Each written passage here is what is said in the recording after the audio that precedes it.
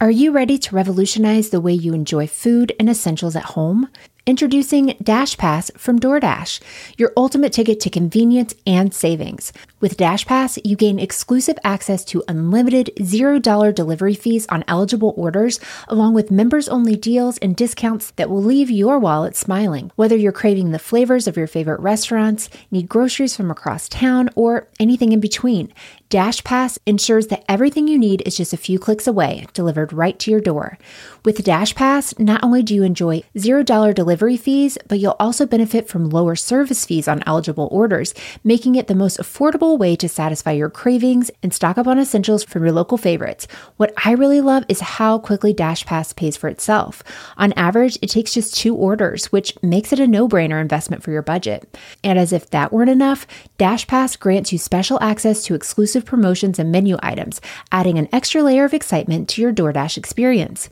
You get all this for only $9.99 a month, which is a small price to pay for unlimited convenience and savings.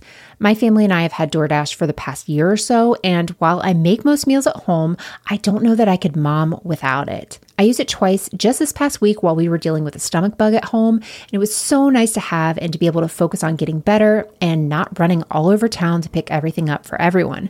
Don't wait. Sign up for DashPass now and unlock a world of possibilities, all from the comfort of your home. DashPass from DoorDash, delivering joy, convenience, and savings straight to your doorstep. Get more from delivery for less with DashPass. $0 delivery fees and reduced service fees on eligible DoorDash orders. Sign up for DashPass today and get your first 30 days free if you're a new member. Subject to change. Terms apply. Open the door to $0 delivery fees and savings you can't get anywhere else. Sign up for DashPass today only on DoorDash and get your first 30 days free if you're a new member. Subject to change. Terms apply.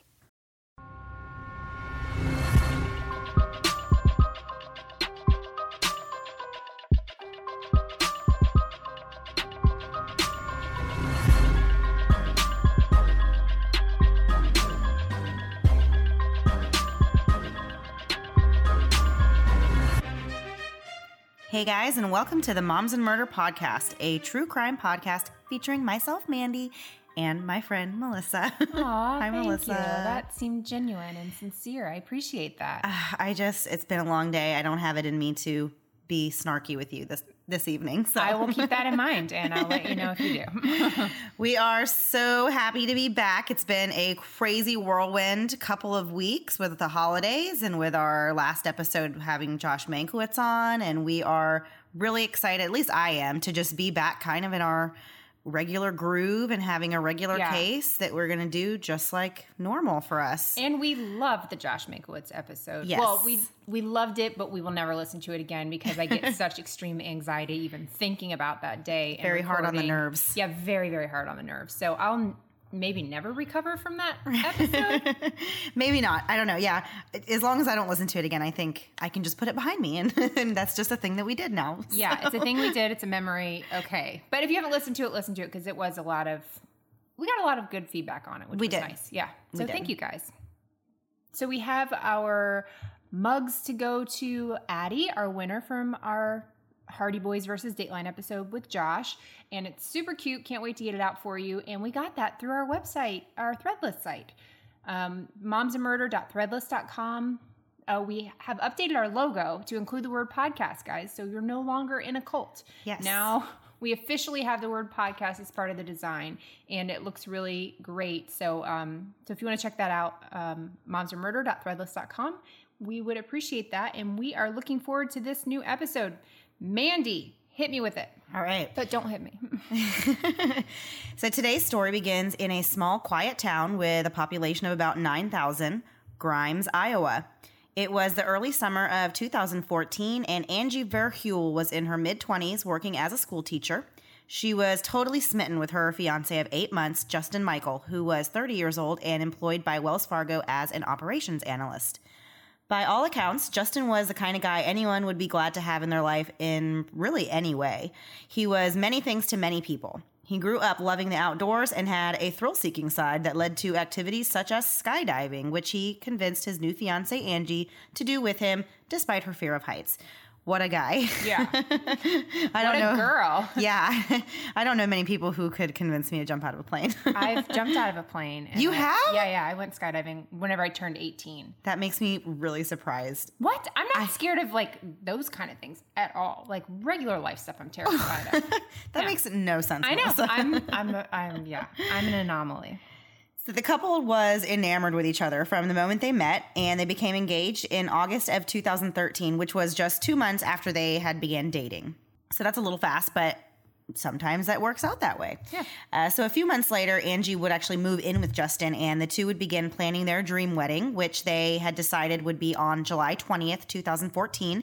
And they were going to have the wedding on the beach in North Carolina where Justin's parents lived. On Mother's Day weekend 2014, Justin's parents came to visit the couple in Grimes. It was about 2 months before the wedding date, and the save the date cards have gone out, the excitement was building, and they were super excited to have his mom with them. Justin's mother recalled how they had spent that Wednesday evening before Mother's Day just hanging out, making s'mores, and talking about Halloween costumes.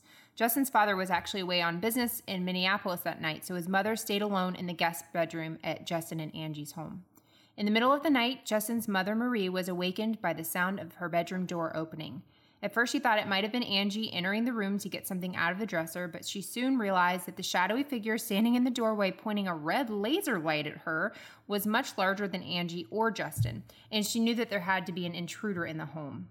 That's worst case scenario. Like any game of life you play, somebody coming into your room in the middle of the night is terrifying. I just remember, even when I was younger, I still kind of do every now and then. It's very rare, but whenever you're having like a dream and you kind of feel like it might be like reality. Yeah. And I've had those dreams though where everything is black in my dream, but I can like sense that somebody is there with me in the room. That's not normal. Oh, it's normal. It's a recurring nightmare that I have. But this reminds me of that, except real life. So I'm like terrified of that dream. So I cannot imagine knowing, like realizing, like actually someone is in the house or someone is standing in the doorway that doesn't belong here, and shining this laser light at me.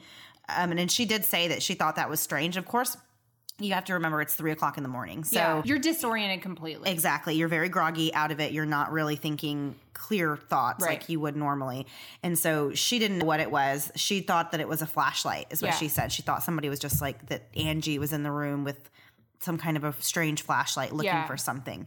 We have bears at our house, as you know, and you're terrified of. And they'll knock things over in the middle of the night. And when I hear them in the middle of the night, my brain tells me they could break into the house. Like, your brain's just not really working at 3:00 in the morning. So you can make up a whole lot of scenarios. And Angie with a strange light makes a lot of sense at 3:00 in the morning. Well, I think honestly that the thought of somebody coming into your house in the middle of the night while you're sleeping is really legitimately one of my most, I don't know, it's terrifying. Yeah. I have those kind of thoughts in the middle of the night. Like, somebody breaks in right now. What am I going to do? Right. Well, that's why I always worry. I'm like, would I wake up? Would I, would I be able to realize what's going on quick enough to do anything about it? And so it kind of sounds like though that Marie, Justin's mother, she didn't really know what to do. She was just kind of paralyzed with fear. Probably better.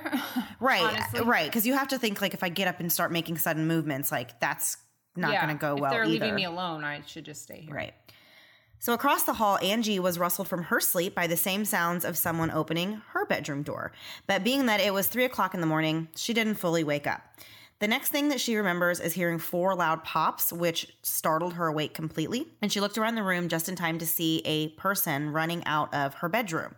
She was only able to see what she describes as a shadowy figure, no real features, of course, because it was dark. So she couldn't say if it was a white person, a black person, what color hair they had, eyes. Right. She couldn't give any features because it's a dark room. So you just don't see anything. And they were wearing all black. So she started to nudge Justin, started saying his name, trying to wake him up, just like anyone would do. Something startles you awake in the middle of the night like that. And he did not respond at all. So she immediately became panicked and just knew that the worst had happened. And she ended up turning on the light and I guess realized that her husband had been shot. And so, of course, she screams and Marie hears the scream from across the hall. And at this point, Marie had already been aware that there was somebody in the house. So at that point, even Marie was like, oh my gosh, something really bad has happened. Yeah. And we need to get the police here. So Angie ran from the room and dialed 911. In a Dateline interview that she gave, she recalled how difficult it was to physically hold the phone and dial 911 when you're in a panic, and that she had to try 3 times before she actually was able to get through. So I know kind of about that. I've never had like a really, I've never had to dial 911 for like a situation like this. Right. But there was like one time I had to dial because my son at the time, he was 13 months old, but he like fell backwards and hit his head and kind of acted like he was going to start losing consciousness. And I was freaking out, of course. He was so small then, and I really was really concerned. And that was kind of my same experience, trying to just dial 911. And it's like everything that can go wrong with a phone goes wrong at that time. Like, it's like taking all your focus and you still can't like get your fingers to where they need to be. Exactly. Or then it's just like whatever, like, oh, you're out of the service area or something's wrong. It just, and any other call you would make would just go through just fine, except when you're trying to do something like that. When you have an emergency. Yeah, right. So at the same time that Angie was dialing 911, Justin's mom was also calling 911. And they played the 911 tapes in the Dateline. So something that it's really hard not to judge, because sometimes when you hear 911 calls, you want to make a split-second judgment about how that person felt or didn't feel, or if they're being appropriate, you know, are they upset enough, or you base it on how you think you would feel. Exactly. Even though you don't know. Right. And like it's the middle of the night, I'm sure they're all very confused. Nobody knows what's going on here. Right. So the calls, to be honest, they did sound a little bit calm. Oh, they were very calm. It was very matter of fact, but it has to be shock. Just total It's just shock. And you're just trying to get the call in and get the help that you need and then figure it all out. Right. But it was very calm and just very, someone came in and shot my fiance in the head, and they wanted her to go check to see if he had any signs of life. And she just said, no, he's dead. Yeah. And so it was like that part of it, I was like, whoa, you know, not judging her like at all, but I was kind of taken aback by that myself. And I can see how to a detective that might look a little detached. Right. Is that the right word? Detached? Yeah. Well, the mom too. I thought she sounded very well, she was detached. even the way she said it, like someone came in and shot someone. That's what she said. And they were like, well, do you know who was shot? And she was like, yeah, my son. Yeah. And it's like, okay, that's kind of it's kind of odd to me that you wouldn't lead in with that. Yeah. Like my son has been shot. Yeah. But like we said, we don't know how. Exactly. But I think what I gathered from anything I saw with her, she was very calm and just kind of just as a person, like her personality was not somebody that excited maybe ever. She just didn't seem like she had that. Some people are just that way. Yeah. Officers arrived at the home to find a puzzling crime scene. They had many questions, including some practical ones, such as why would somebody come into this house, target one person to execute, and then just leave? Why didn't they kill Angie and Marie, especially since they see that they're in the house? Right. There was no sign of robbery or forced entry. The only things out of place in the home were a DVD player pulled out in the living room, and a neon yellow sweatshirt was left on the floor in the same area. Investigators found all of these circumstances suspicious. And it didn't make sense. Like, who goes into a house, shoots somebody, and leaves a sweatshirt? Right. And when did you take it off? And the only thing that was disturbed was just, it was like a DVD player. It was on the TV stand, had just been pulled out, and it was kind of like hanging on the floor, but the cords are still attached and everything. But that was literally the only thing that was out of place at all. I could do that at night, like just randomly. My kids do that several times a day. Like that would not be an abnormal thing at my house. If anything happened in my house and they said like, here's all these disturbances that happened, I'd be like, I don't actually know who did that. It could be anyone in this house. So officers asked Angie and Marie to collect their things so they could be taken out of the house. I remember hearing Angie saying, like crying and saying she couldn't see because she couldn't even go back inside to get her glasses. Like they just rushed them out. They watched as officers combed the scene and searched for the intruder who had just murdered an important person in their lives. Eventually, they took both women to the sheriff's office for interviews. So they actually stayed there, though, for about 3 hours, is what Marie said in her Dateline interview, was that they stayed there at the house, I guess outside of the house, but they stayed there for hours waiting before they actually took them into the police station. And because Marie had said that was the longest 3 hours of her life. I was surprised by that. I was like, dang, they couldn't get you guys more comfortable, you know? Yeah. That seems kind of torturous after what they have just been through. And, he's not at the hospital or anything, because that always is like a fishy area if somebody's going to the hospital and they bring them quickly. But normally it seems like you hear about them quickly going to the sheriff's office. Like you'd think they'd want to take them out of that situation. Right. Looking for a last-minute holiday gift? Need your personal gift that's easy to create and even easier on your bank account? Then check out our friends at CreatePhotoCalendars.com. CreatePhotoCalendars.com offers the perfect solution with their high-quality personalized calendars. In just minutes, you can create beautiful calendars using photos from your computer, your phone, or your Instagram account. They have a variety of page layouts and background designs to make your calendar unique. You can add birthdays and personal events, which the website will save to make it easier to purchase a calendar every year. The best part is that most orders print and ship within 48 hours. To create your own calendar, visit www.createphotocalendars.com and use the exclusive code PODCAST at checkout to get up to 55% off. 30 minutes after the murder of Justin Michael, an off-duty police officer came upon a traffic incident about 5.5 miles from the crime scene. A car had gone off the road and into a ditch, appearing to have missed a sharp curve. The officer was then approached by a man who knocked on his window, and this man was acting strangely. He was out of breath, he was acting nervous, just acting really odd, but otherwise didn't appear to be doing anything wrong, just that he was acting strange. He told the officer that he had had an accident and needed a ride, but the off-duty officer was not comfortable with that, and he called for backup. So he actually called the dispatch and got an on-duty police officer for that area to come out and to help this guy. So I feel like that really says a lot about your demeanor if a police officer is like, I'm not giving you a ride anywhere. No way. Not you. So the man who turned out his name was David Moffett, was eventually sent on his way in a taxi despite his odd behavior, and his wrecked vehicle was impounded by the police. So this is an important thing to keep in mind as we move forward on the story. Back at the sheriff's office, Angie was being questioned by investigators trying to piece together what had happened. At some point, it became clear that the police were suspicious of Angie and the story that she was telling.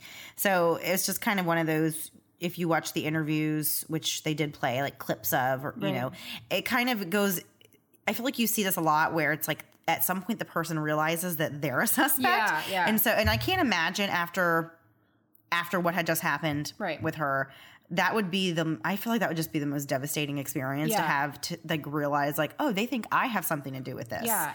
And especially if you don't. Yeah, that's what I was going to say. Especially she knows that somebody came in, so why on earth would they think that she had anything to do with it? Right. The on-call detective that morning found it strange that Angie would have been laying just inches away from her fiancé as he was shot, yet she had not one single mark on her, not even blood spatter. They began asking her questions about whether she and Justin had ever used or sold drugs, whether they had possibly maybe whether she was seeing another man on the side. And, maybe that would have given some insight or a motive for why she would want Justin dead. And they just kind of came up with a lot of wild ideas that they questioned her about and to try to get to the bottom of it. So they actually started asking her a lot of questions about her past relationships. They wanted to know who she dated before Justin and how long those relationships were, what the extent of them was.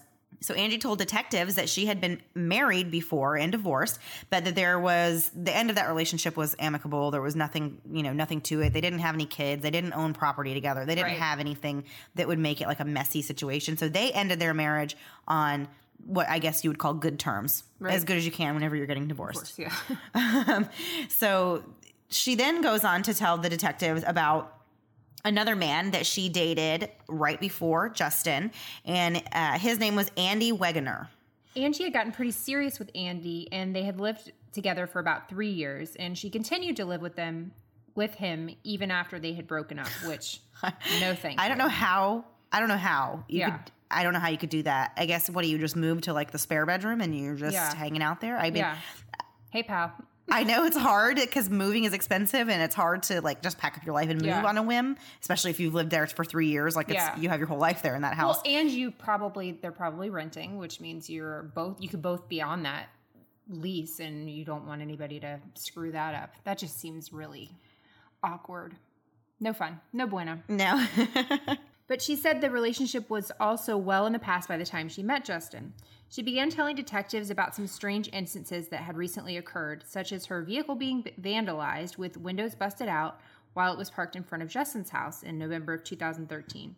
And also that someone had come to Justin's backyard and destroyed some fruit trees that he was growing back there.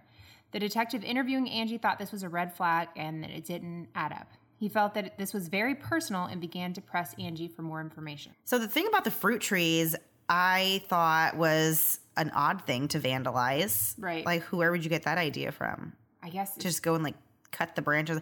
Angie said that they cut the branches off the trees and eventually that ended up making them die because, of course, plants need their leaves and their branches and stuff to collect all their things they collect. And stuff, all of the things. Oh, dear God. You know, the sunlight and the whatever else. Nope, that's not helping. I don't know a whole lot about fruit trees. What? No, you don't? Based on this description? Actually, just kidding. I do have like some fruit trees, but I don't really do much with them. They kind of just sustain themselves. But I'm going to go vandalize them. Please don't. So as they were continuing to talk to Angie more about her past relationships and try to get more information, she had told them that there really was not very many men that she'd had in her life. Well, I wasn't surprised by that because she was only in her mid-20s, so how many relationships can you have had by that point? So they continued to press Angie for information about her past relationships, which she said there were very few of. But about 3 hours into the interview, she suddenly recalled that there was another person that she had briefly dated in between Andy and Justin, and his name was Dave.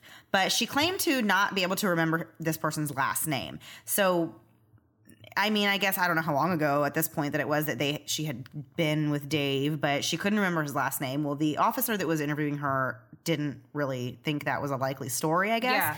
And he was like, okay, yeah, sure. You know, and she was kind of even watching the interview tapes of her trying to remember Dave's last name. It kind of did feel like a little bit fake to me. I was like, okay. Like, Dave is a very generic name, you know. Right. And okay, now you don't know his last name. But truth be told, under pressure, I couldn't remember my own last name. So No. To me, I was like, I get it. I know. So she told the detective that she had begun seeing Dave the weekend after she and Andy broke up, but that it was never really a serious thing. She had met him at a bar and they mostly had a texting relationship. You know, they didn't even talk on the phone, which no one does anymore. So that's nothing serious.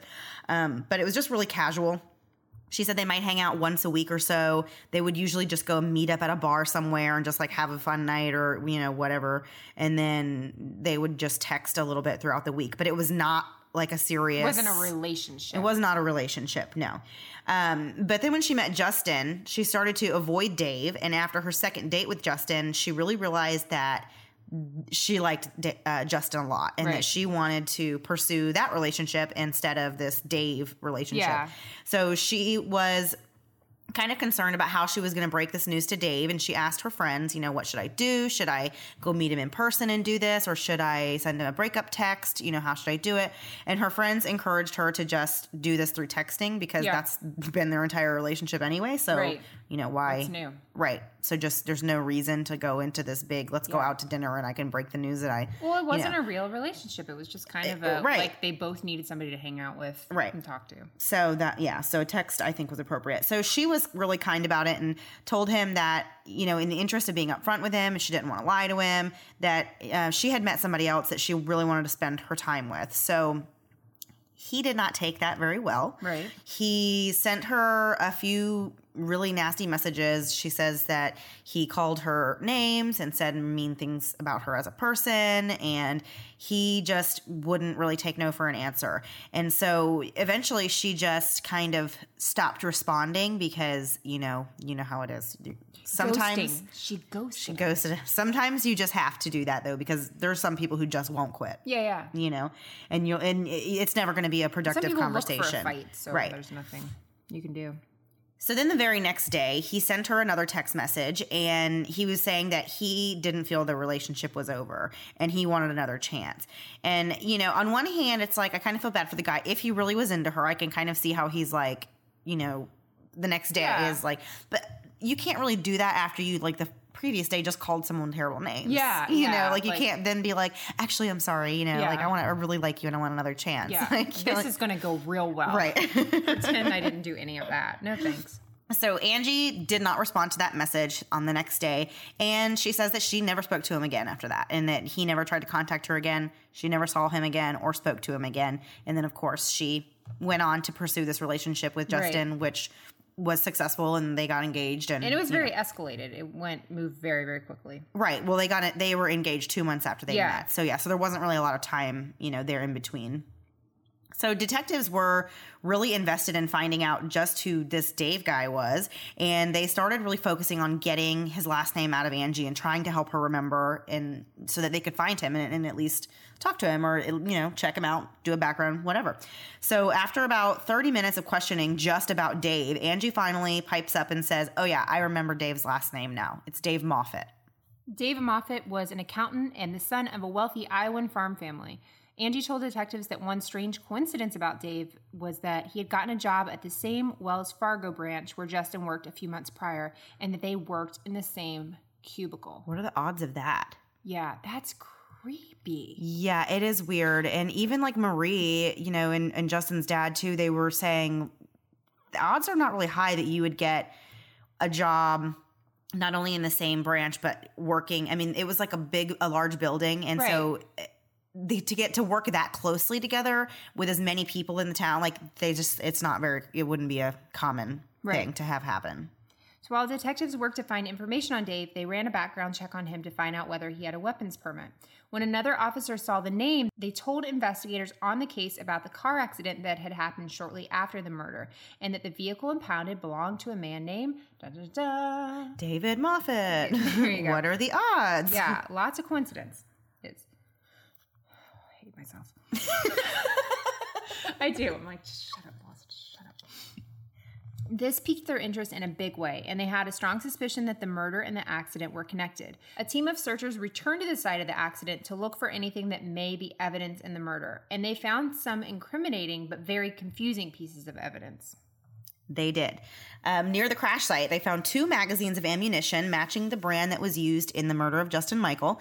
And they also located some paper shooting targets, some shooting ear protection, earmuffs, and they located a shoebox that had a Amazon Kindle inside of it. And there was also a receipt that was made out to Andrew Wegener, which was Angie's other former boyfriend. Right. So the receipt was from a local car dealership for the purchase of 3 oil changes, and this is all in Andrew's name.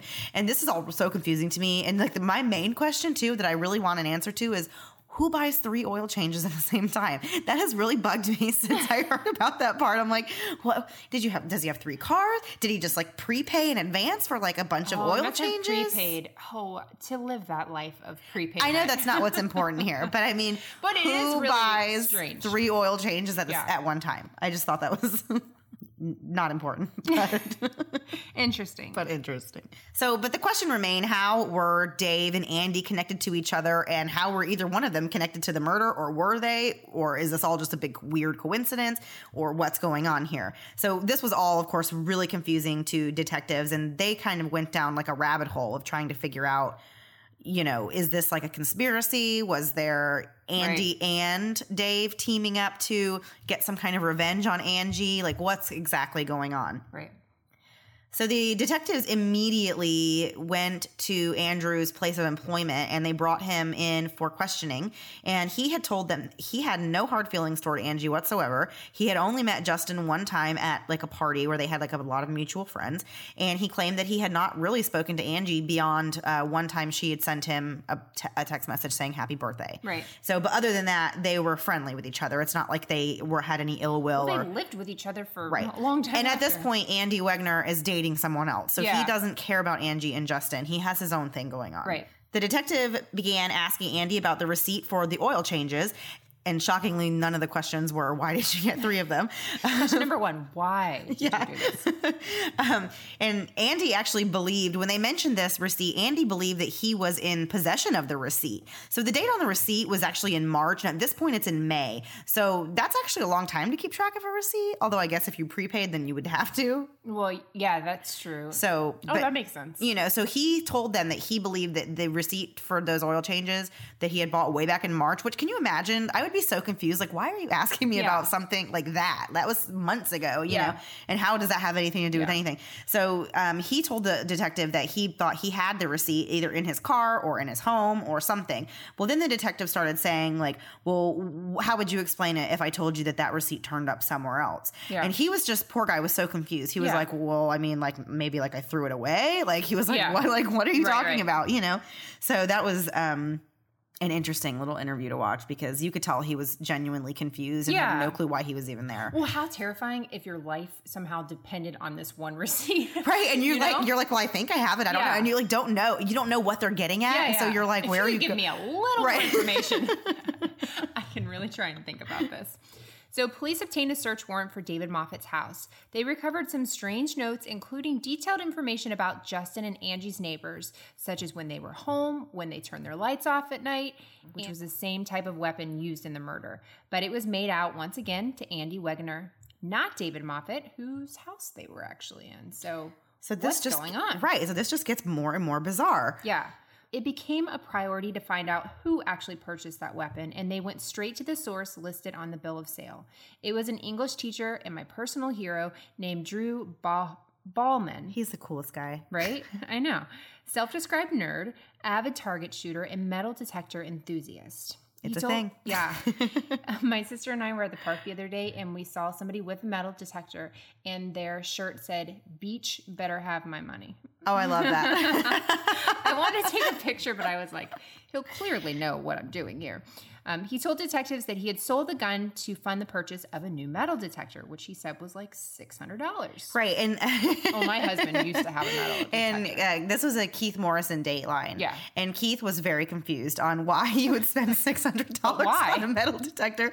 And then this lovely, lovely man, Drew, was like, oh, that's like the low end. You can actually get some that are like thousands of dollars. Yeah. so he was...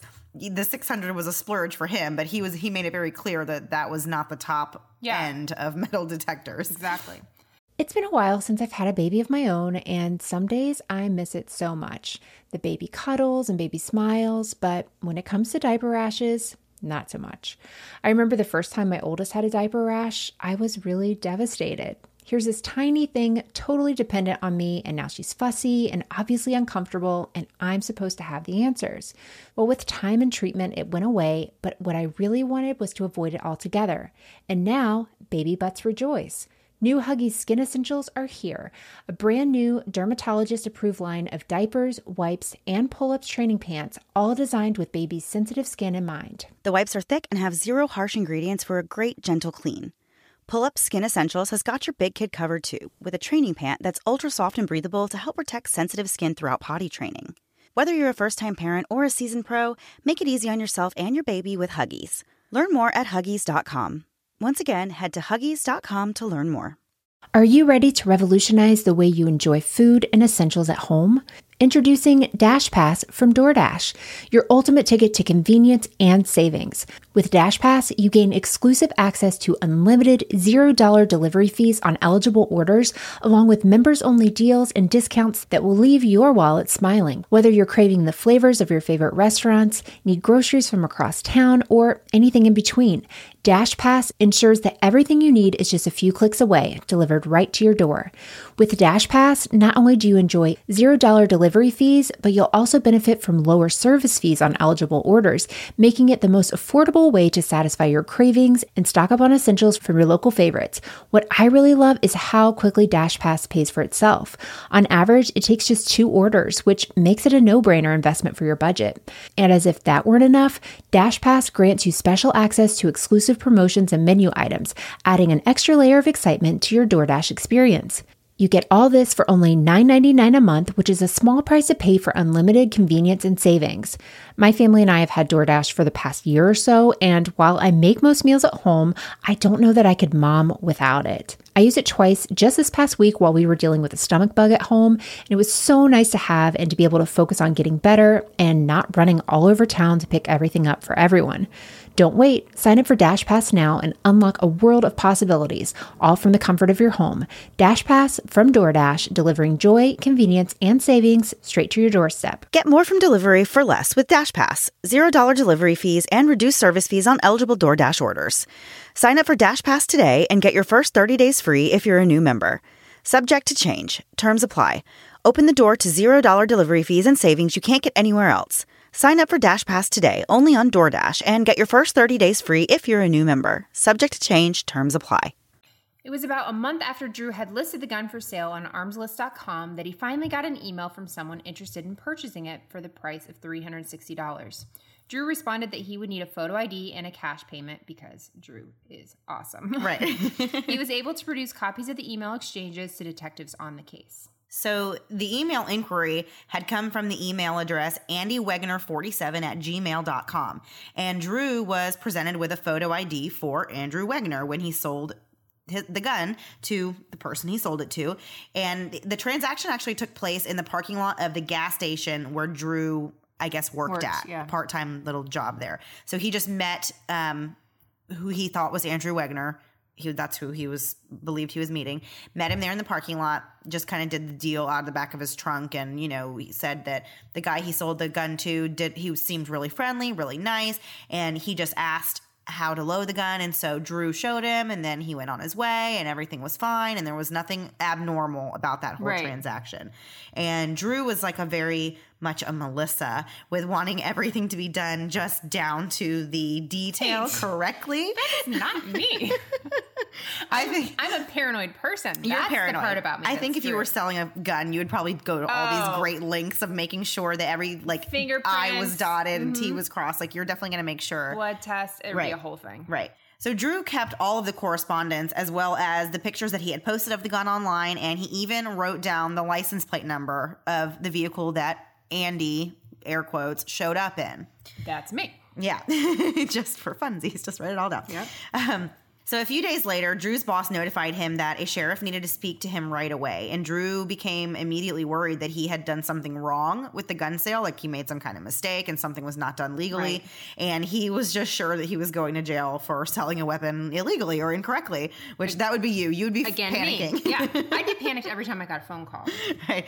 So detectives informed him that they believed that the gun was used in a murder, and Drew was in shock.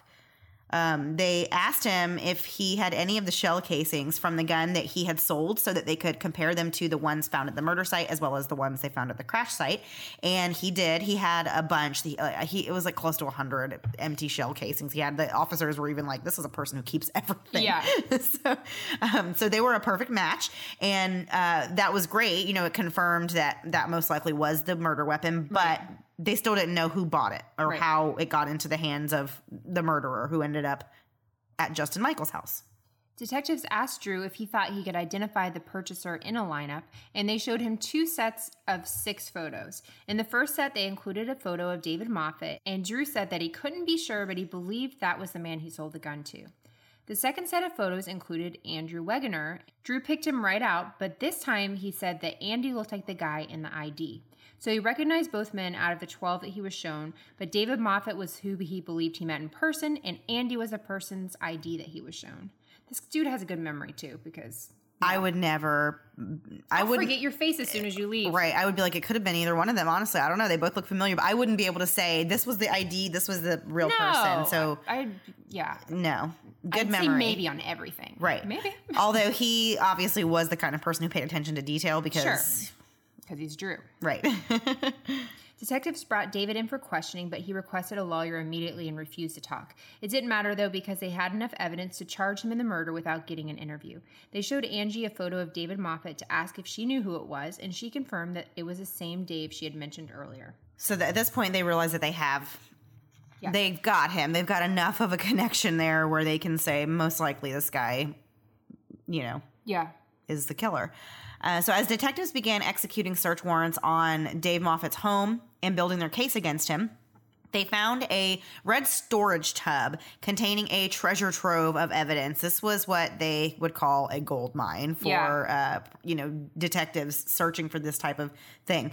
So the shoebox that was from the crash site that they had found the Amazon Kindle and the receipt in, that didn't contain the shoes that the box was for. Right. But in the inside of the red tub, there was a brand of shoes. The brand was Nevado. And so that was the same box, the same type of box. Right. And so they found the shoes that probably came with that box, inside this red tub. That was all confusing, everything I just said. I know. So they also found in the bin some ammunition that matched the murder ammunition and a laptop at the very bottom of the bin. Well, there was also water in the bottom of the bin, a few inches. So this laptop was submerged in water. Well, that's not suspicious, is it? No. I mean, why would you do that? Of course. So upon investigation of the laptop, because the police immediately took that out and let it dry off and sent it right to the lab. Put it in a bucket of rice. Right. Yeah, exactly. So after they were able to investigate and pull the information off that laptop, it was discovered that David had used it to make several very incriminating Google searches. And now I'm going to read you a few of David Moffat's Google searches. By the way, guys, don't Google search things like this. No. You need to write Dear Mr. Google, this is just for research. I'm not actually doing this. Right, exactly. As the first half of your sentence. So the first one is the best murdering guide you'll ever need. Was that a book? I don't understand. That's a very specific question. And I don't even know. Okay. I mean, I guess if that's what you're looking for, then that's what you type in. Is this a book? Yeah. I don't know. Then the next one was how to get away with murder. Maybe he wanted to watch the show. Did anybody think of that?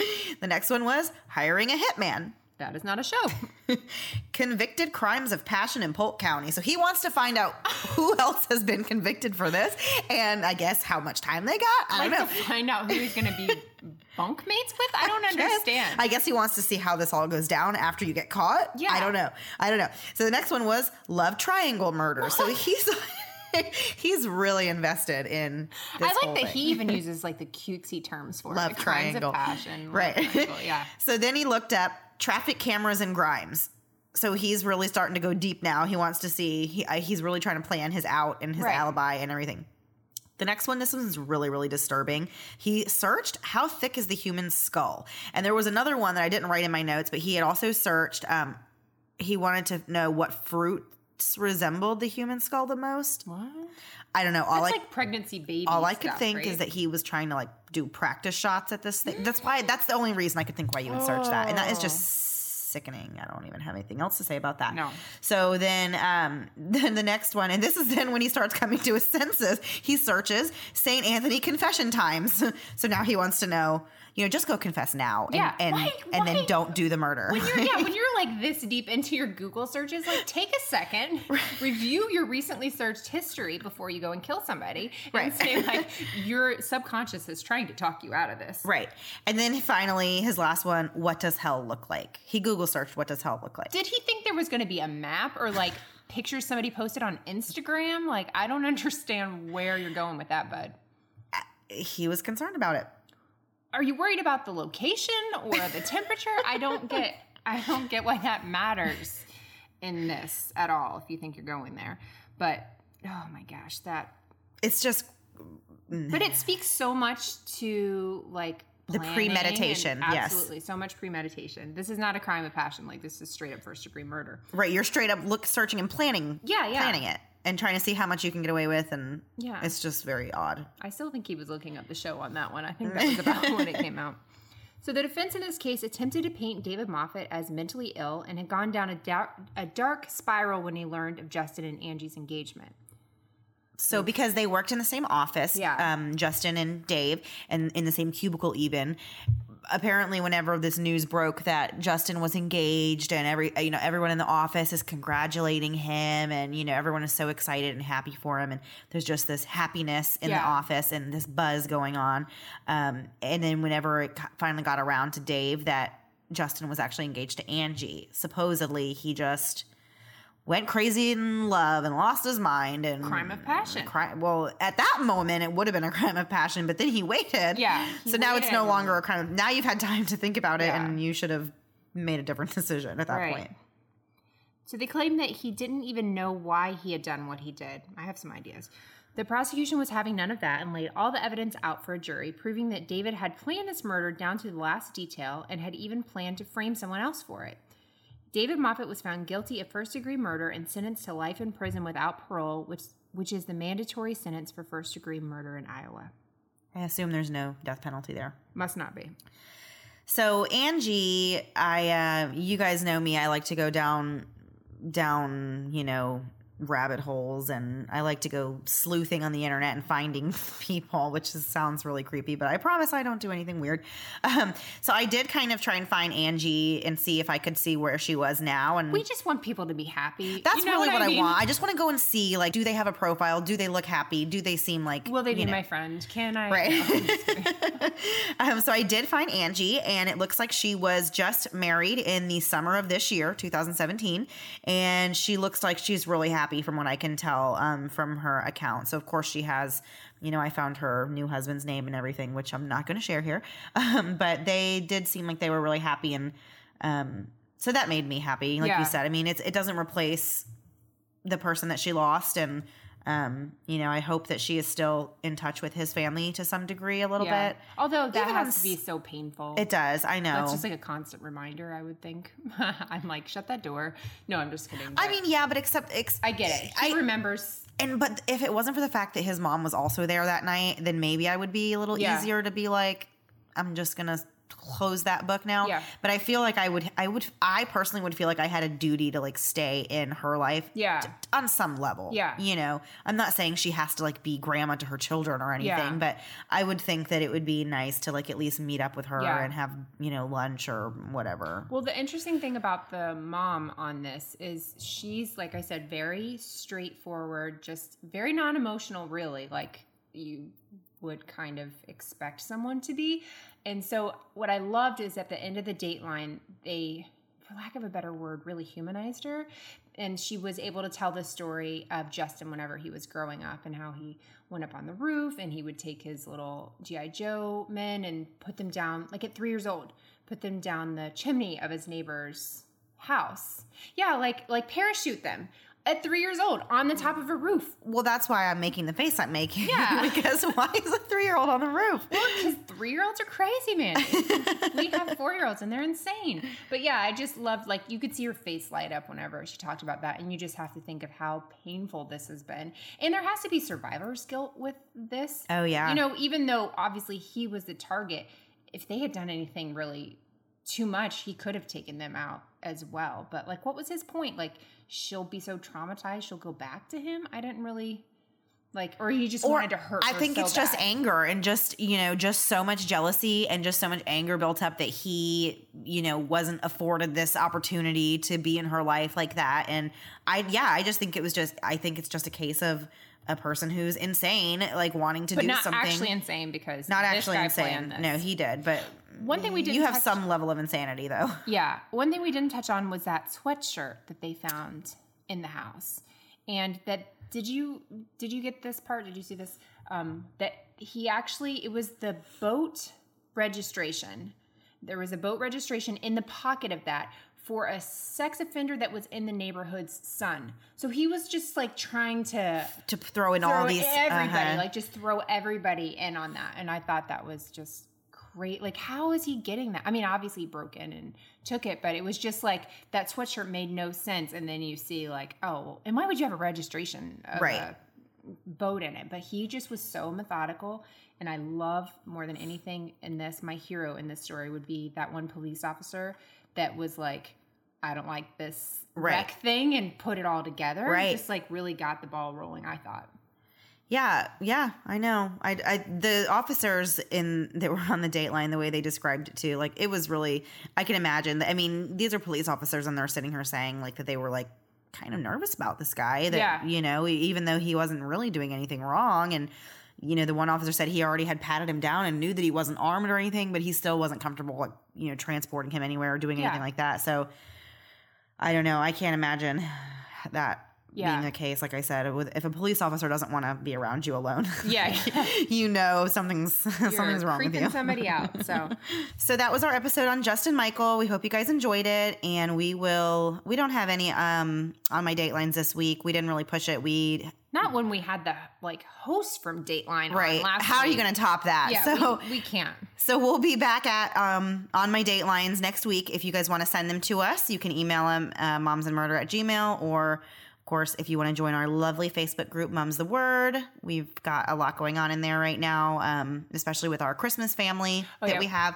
Mm-hmm. We had already named one Christmas family, and it was super, super successful.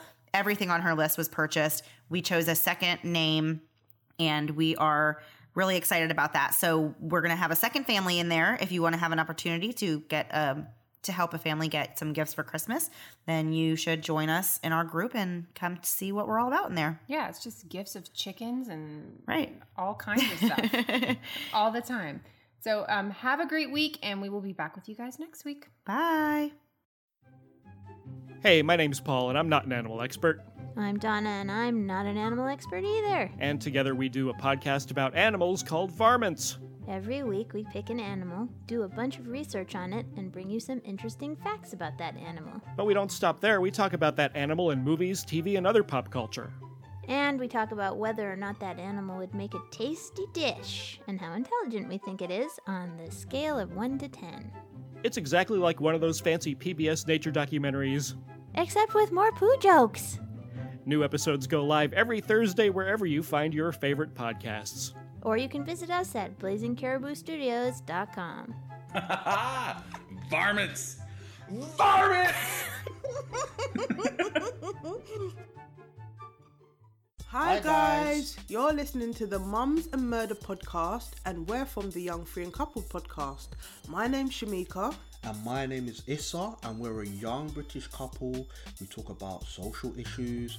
We have lots of fun. We discuss parenthood, marriage, our relationship, how we homeschool our kids. Issa, why do you keep on leaving stuff hanging around? What's wrong? I just bumped my toe on your hammer. Oh, I'm sorry. I'll put it away next time. Oh, I'm sorry. I'll put it away next time. That's what you always say, and I always end up hurting myself.